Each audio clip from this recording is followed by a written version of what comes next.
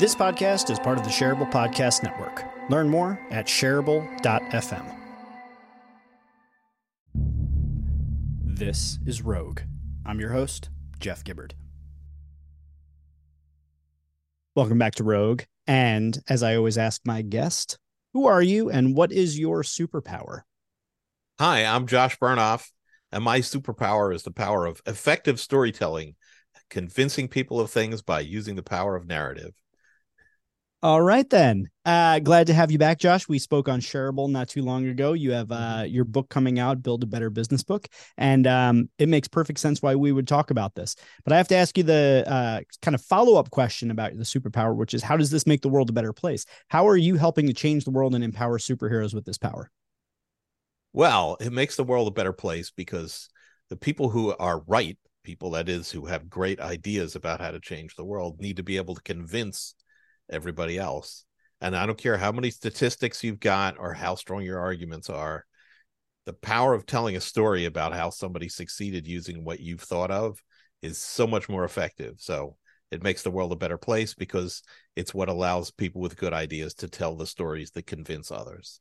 I love it. And I'm a big believer in it. I'm a buyer of the theory of importance of narratives. There's the whole to sell as human Daniel Pink side of things. There's our mutual friend Tamsin Webster with Finding Your Red Thread. There's Donald Miller's Building a Story Brand. There's so many different people out there that are amplifying and pointing to the fact that narratives are so important. So I'm excited to break this superpower down with you today.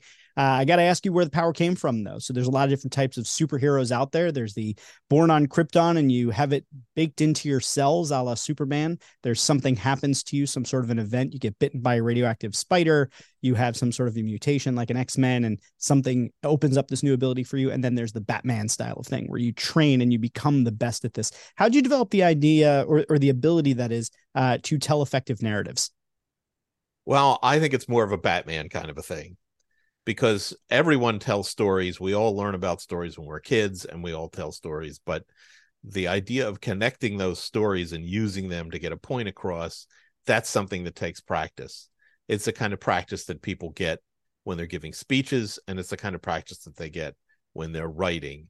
And until you develop the hang of collecting these stories, understanding their power, and learning how to tell them in a brief and succinct way and then connect it to an idea, you're just sort of making stuff up. So it's about training yourself to use stories in an effective way.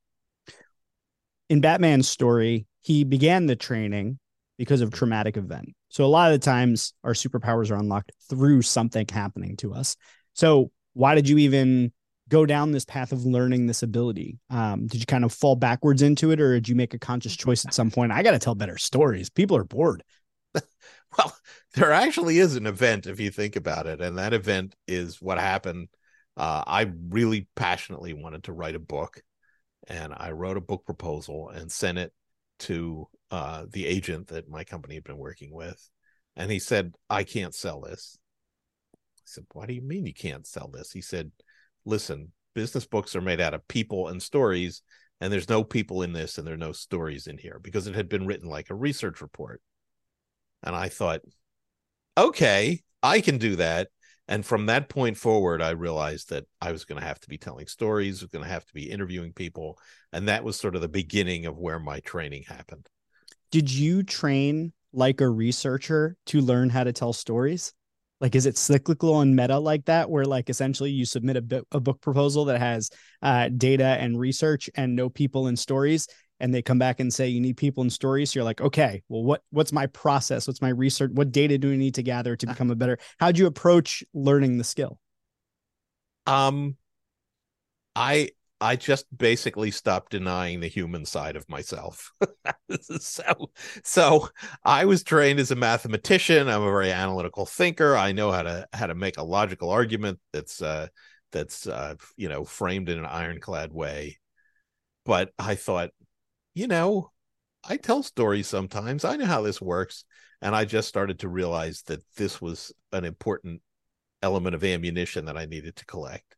So I think it's just becoming aware of that latent ability that everybody has. That's what happened to me. And now I find myself doing the same thing when I work with authors. I'm like, okay, you need to collect some more stories here or you won't be believable. I love it. Well, I am interested in learning this ability that you have. And as you know, the purpose of Rogue is I like to bring people on who have a super ability. And then I want to, through the power of conversation, understand how it works, understand the frameworks that exist behind it, the thinking that sort of puts everything into action. So I'm curious if you could kind of at the start give us just a high level idea of what you mean by what does an effective story even look like? And then how does one go about the process of learning to do this sort of thing better? Is it just, hey, read Joseph Campbell's, hero's journey theory over and over and over until it solidifies? But what's your method? What's your thinking about it? What's the high level? So the first thing isn't about telling stories, it's about collecting stories. So you sort of have to have a switch in your brain that says, oh, that sounded interesting that I just learned about this. I just talked to a client. They had something interesting happen, or I just read about something in the paper, or a friend of mine told me about this. You have to be conscious about collecting them. And then in terms of telling the stories, there's a very effective and succinct way to tell a case study story, which is there's this person, they had this problem, they tried this, it didn't work, they tried that, and it wasn't so good. And then they hit on what the solution was, and this is how it succeeded, and then this is what you can learn from it. And what's important is what is not in there. We don't care that they had penetrating blue eyes. We don't care that they grew up in a family with 6 brothers and sisters. Sometimes it's relevant, something in their background that connects to the story, but you really have to slim it down to just the minimal stuff. And what I found, especially in books, is that once you tell that story, people will always read to the end. And then whatever you say afterwards, they will believe it. But it has to be that direct line. This happened. They solved the problem this way. Therefore, this is the right way to do things. People are like, oh, yeah, of course. Yeah, right. Whatever you say. So to clarify, just to put this in the context, then what we're talking about in the conversation here around effective narratives is effective narratives for the purpose of making a business case, doing a case study, closing a sale, crafting a marketing narrative. So we're looking generally in the context of objective driven storytelling rather than, because when you said penetrating blue eyes, my first thought was, oh, well, there's a lot of fiction storytellers out there who are going to take issue with this, Josh. So to clarify, the context of this is if we're going to be using these skills in a professional or in an objective driven way, there are some frameworks that we really need to understand. Yeah, I guess I'd call these working stories. Yeah. Right. These are stories that are intended to accomplish a goal. And if what I want to do is sit around with my friends and get everybody laughing, those stories are very different. Yeah. But these working stories that are intended to accomplish a goal, you really have to slim them down to the minimum, and you need to learn how to connect them to that goal that you've got. So I am a big fan of frameworks. In my head, I have hundreds of them, and I just store them as sort of like, well, here's a unique opportunity to pull this one out, right? Like one that I keep in my head all the time. Chris Brogan wrote a post back in like 2000, I don't know, 2008 or something, 2009, where he wrote the post was called "Apologize Immediately," and it was the 3 A's: acknowledge, apologize, act. And I was like, that's a great framework. It's 3 A's. I can remember that. I'll use that. It's great for customer service. Amazing. And you just mentioned sort of a case study framework. My question for you is there a reason why certain frameworks continue to work over and over? And is there a danger that if everyone starts using the format, that it loses its potency? What's your experience or take on that? Well, that's like asking me whether the fact that all romance novels are the same means that nobody's going to want to read romance novels anymore. No, they like the fact that they're the same. And the thing about these kinds of stories is that you have to identify with the protagonist. And I'm saying they have a protagonist. You need to say, oh yeah, I understand how that felt for him. I understand the challenge he had. I understand why it was challenging for him. Oh, his management told him they couldn't afford it. Oh, I've been there. So you need to create that connection between the reader and the protagonist. And that's what makes it effective. And I guess if there's a framework, yeah, they're very similar, but the framework is they had a problem. Here's why they couldn't just solve it the easy way. Here's the insight that they had, and here's the result that they got. And I should say that some of these stories are unhappy endings. You know, they tried this, it seemed to work, and then it failed. And here's what you can learn from the reasons that it failed. So Mm. they're not all the same, but the ones that fail, again, there has to be a lesson for why they failed. Within those components, do you feel that there's one that um, tends to have more resonance with people, or tends to kind of is the most important one of them? And my gut always tells me that the problem, as someone once said, if you can describe someone's problem to them better than they understand it themselves, you have a good chance that they'll buy from you. And I'm curious if that agitation of the problem, the why this isn't working for you, if you feel that's the most important component, or is it that that's the setup for whatever the payoff is? Is there a part of the framework that you think is more important than the others? So they're all essential. It's funny. Sometimes you need to go back and get approval from somebody in a corporation, and they're like, take out the part at the beginning where you said that things were bad. Well, it's not much of a story to say things were good, and then they try this and things were still good after. That's not really a story. So, but in fact, the most important element is not the problem, it's the aha. It is the moment at which you realize there's a new way to look at this. There's a different way to see this. You can stop thinking about social media as a problem and start thinking of it as a solution. That AI isn't going to take your job, it's going to make your job easier. This sort of twist is what makes it interesting. And that's what people remember. And then when they go and repeat that story to somebody else, they're like, oh yeah. And then there's this thing that nobody knows about. That's the thing that spreads. That's the thing that becomes viral, is the twist.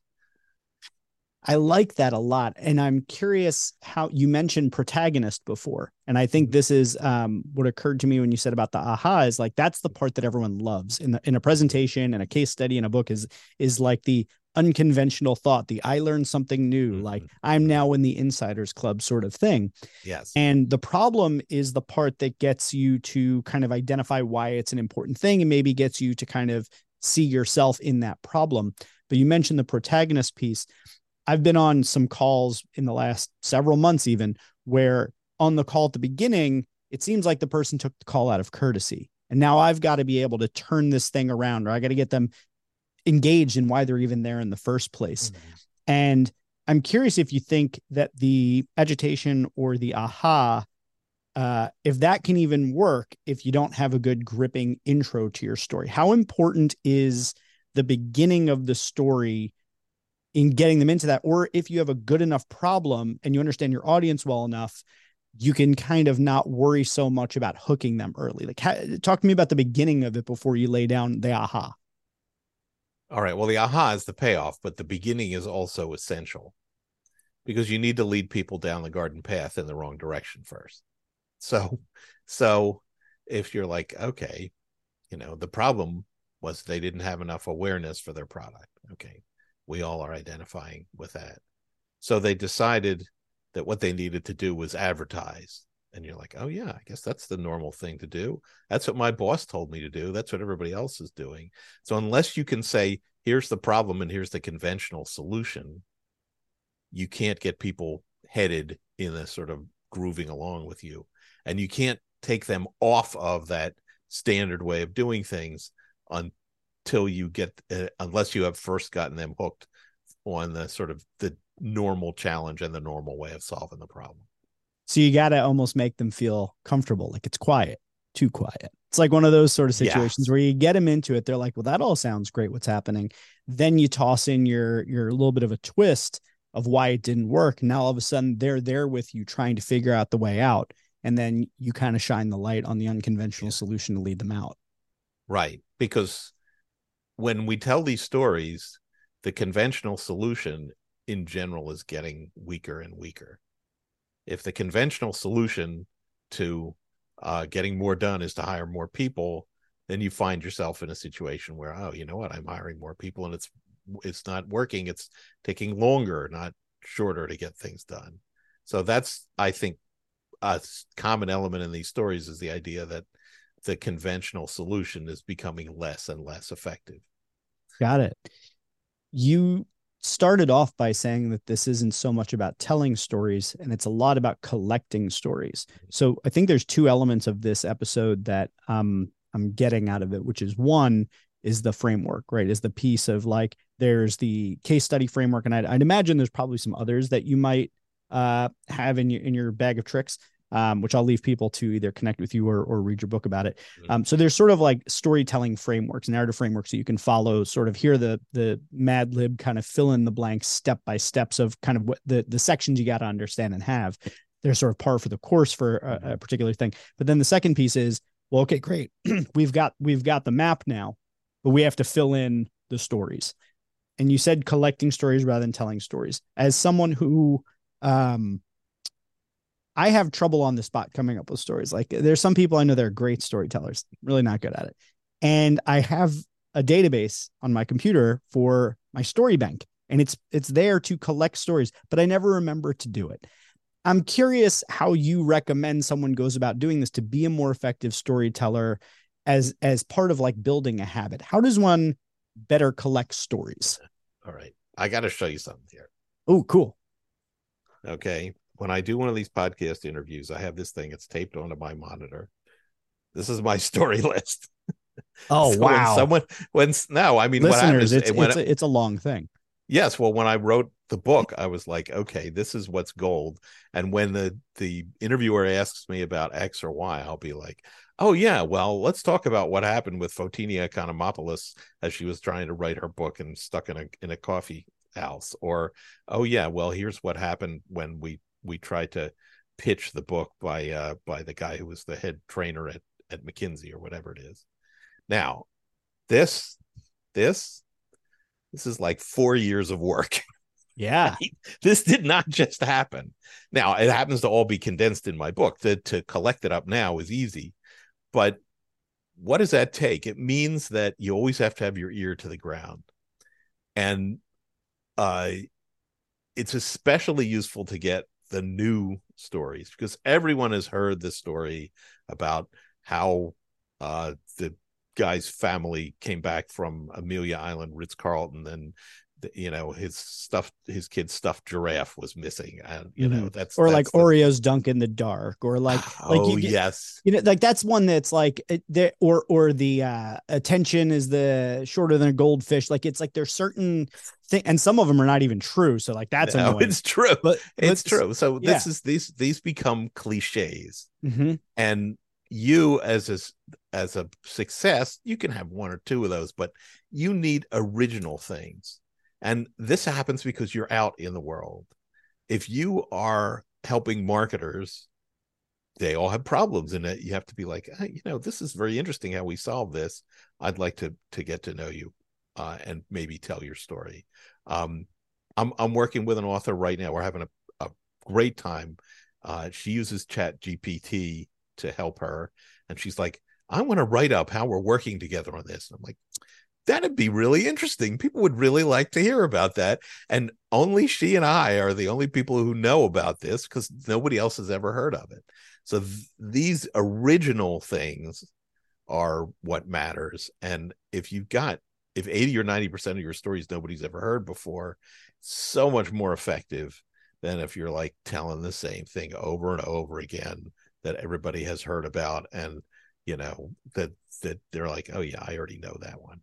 Yeah. I'm also thinking I have a handful of things I got to follow up with you about. We only have so little time together on this one, yeah. But I'm thinking one, as you're listening for stories, you're probably listening through the framework. You're listening for stories. You're listening for ahas. You're listening for protagonists. There's one part. But the other thing that occurred to me is there's got to be, you've mentioned a couple different types of stories, very much in passing, because obviously you do this, but there's collecting stories from the press. There's collecting stories from your own experience. There's collecting stories from people you've worked with. So are there a series of categories of places? Because when you first said collecting stories, my first thought was, great, now I got to hang out in coffee shops and listen to every table next to me. So what are the categories of stories that we're listening for? And are we listening through the frameworks? Okay. So first question is, what are the categories? And you can collect them from your work. You can collect them from your colleagues. You can correct them. Somebody will say, "Oh, I heard about this," and you're like, "Oh, let me track this person down." Sometimes you read about them in the press, but the key is for anybody who wants to be a thought leader, who wants to actually get an idea spread, is that you have that lens.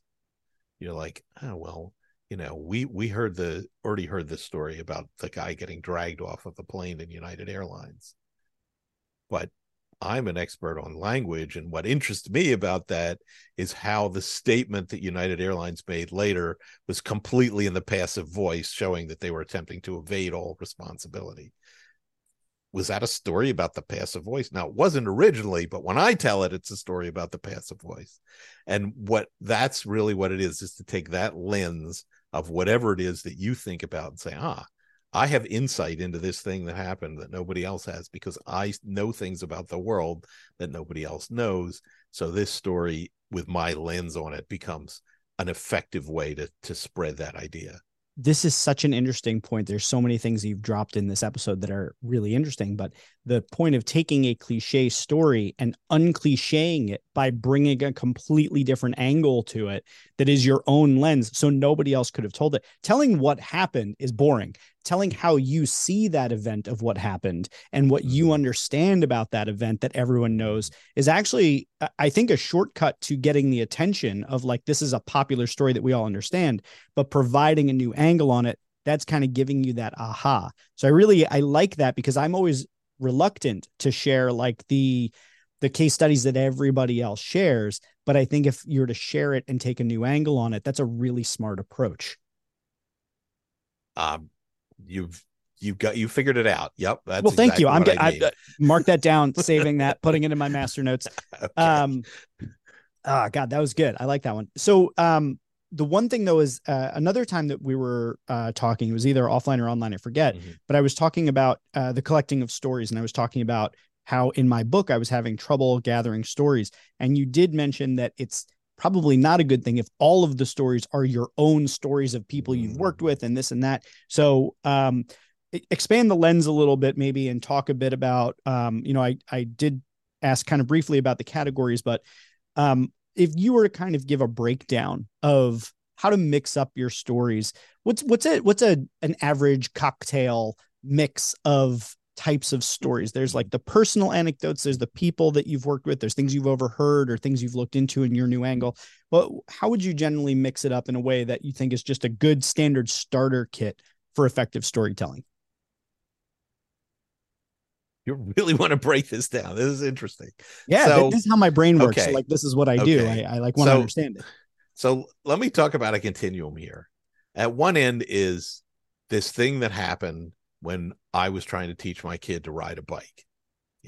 I'm just making that up, but it's a personal story. It's interesting, but if your whole persona is about your personal stories, it's like, well, maybe, but we're not all exactly the same as you all the time. And it better be a fantastic story at that point. And at the other end is the public story that everybody knows. Okay, there was a submersible. It went down to see the Titanic and it imploded. Well, you know what? We've all heard that story. And yes, you're going to try and tell me, okay, well, this should tell you something about how safety works, or whatever. Well, it's like, all right, now it's getting a little creepy that you're taking this public story and putting your own personal spin on it. And you can use a few of those, but again, you need to be careful. In the vast middle ground are stories about regular people in regular business or personal situations. So let me hear about people dealing with depression, or let me hear about people who figured out how to get more done with less budget, or let me hear about people who were struggling with how to work with people that are now a virtual team and nobody comes into the office. And these are stories about ordinary people, but they're not about you. So when you tell that story, you're not the hero of the story. The hero of the story is Fred, who had a team of 10 people that used to work in person, and now they're all distributed virtually. And most of the story should be like that. So I'll leave you on this final question then, is that, how how often should you be the hero of the story? Should you ever be the hero of the story? Or is it always as it's often been suggested that you're the guide, you're the Obi-Wan, you're not the Luke Skywalker. Should you ever be the hero of your own story? And I'll leave it at that, and I'll let you then sign us off by telling us all about where people can find out more about you. But that's my final question for you on this one. You know, if that's all you got, but something really interesting happened to you, then sure, you can be the hero of your own story. And I have to say, I probably spent the first 2/3 of my career talking about how I was the hero of every story. And it was pretty tedious and people didn't really enjoy it very much. So as I've become a consultant that has to help other people, I've realized that my story is much less interesting than their stories. And I have to concentrate on their needs, not about how wonderful I am. And what a wonderful segue into talking about how to get a hold of me. So if people have problems and they want help with solving their problems, I'm not going to talk about how great I am. I'm going to talk about your problems, how to solve your problems. Go to bernoff.com. That's my website. Go to the author services link at the top, and then you'll see basically the stuff I help people with. And it all boils down to how you can get your story out and how you can create visibility for yourself by telling that story. Beautiful. Well, for those of you out there, when you find that Gotham is in trouble, you know now where to find Josh. Thank you for tuning in to Rogue for another episode where we break down someone's superpower, teach you how to do it so you can steal it for yourself and go out there and try and help us save the world. Thanks for tuning in. Go leave us 5 stars. Tell us how great we are and reach out to Josh. He's a real smart cookie.